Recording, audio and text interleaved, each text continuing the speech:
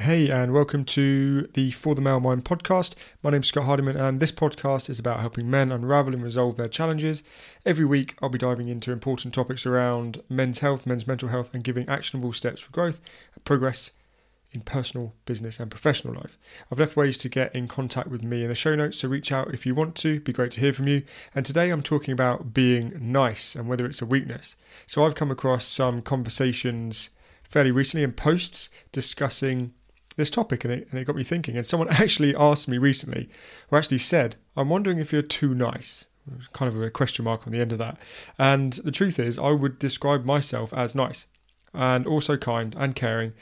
But as a man, does this come across as being weak, or is it a weakness to some people? So when this guy said that to me, I'm wondering if you're too nice, I took a second and I said, well, I am nice.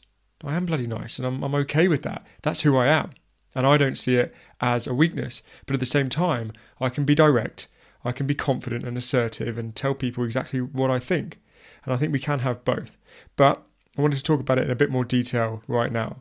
So as I said, I am proud to be kind. I personally don't see it as a weakness. In the world that we live in right now, with the current state of affairs and the way that people are being encouraged to live life and often step into the world of possibility and entrepreneurship, etc., being nice and kind, I feel, is an absolute necessity.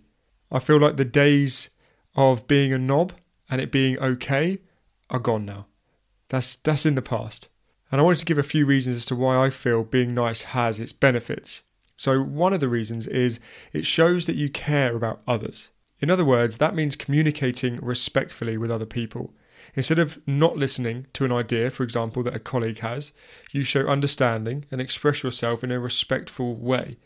There's no harm done, and it's kind of a win-win situation. Another reason would be that you learn.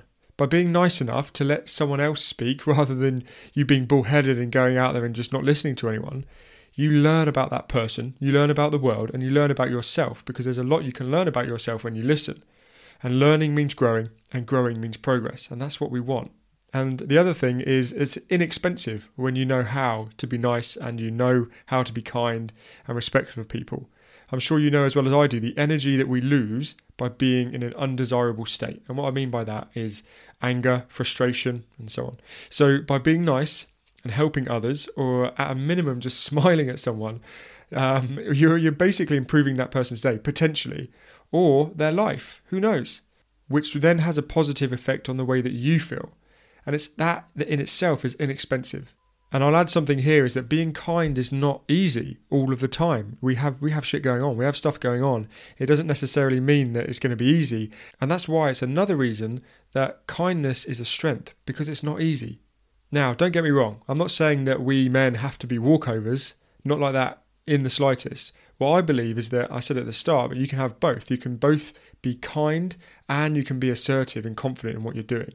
We don't want others to walk all over us. We don't want to be taken advantage of because we're too nice, especially if we're striving to make progress and improve our lives personally and professionally. What we don't want to come across as is being indecisive, because then others will disrespect us. We won't therefore be able to move forward in the direction that we want. But we should actually be direct. We should be confident. We should be assertive, and we can be, but we can also be kind. We can be compassionate. We can be understanding. And this is obviously what this podcast is based on, but we can be nice. So for me, as you probably have already gathered, being nice is a strength, and it should be celebrated. It's attractive, it's positive, and it's a choice that has the ability to lead, in my view, to serious growth. But hey, look, you're going to see what you want to see ultimately. This is my viewpoint. Unless you're open to factoring in other viewpoints. And when I started to factor in other viewpoints, I got more of a broader sense of what's going on in the world.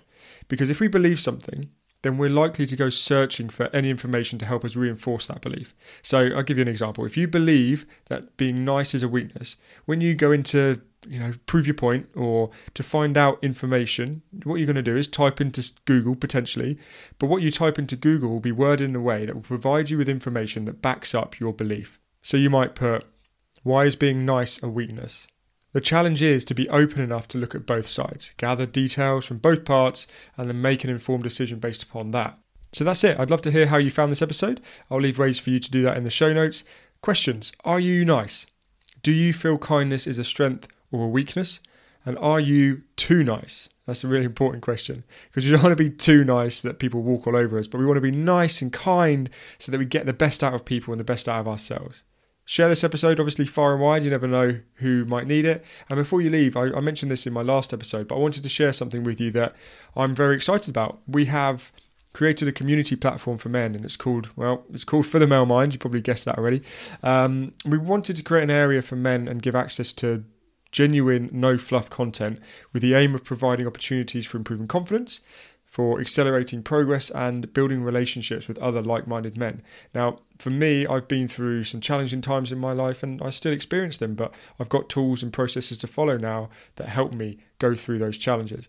And I believe in the past, if I had access to something like For the Male Mind and the platform that we've created, it would have been much more manageable and it's one of the reasons that I've created the platform. Now, our main aim is not to be just an information platform. I want it to be somewhere you can go and get information, but actually use it and have stuff that's actually actionable, but also a place for men to create alliances and have a place to challenge themselves. So if you'd like to join the For the Male Mind community, then I'll leave a link in the show notes. Click on it. At the moment, there is an early bird offer, which is there's 1 week left from the date of this episode. And if it is something that you want to do, then click on the link. Sign up and I'll see you in there. Thanks for listening. Have a great day or evening wherever you are, and I'll be back soon.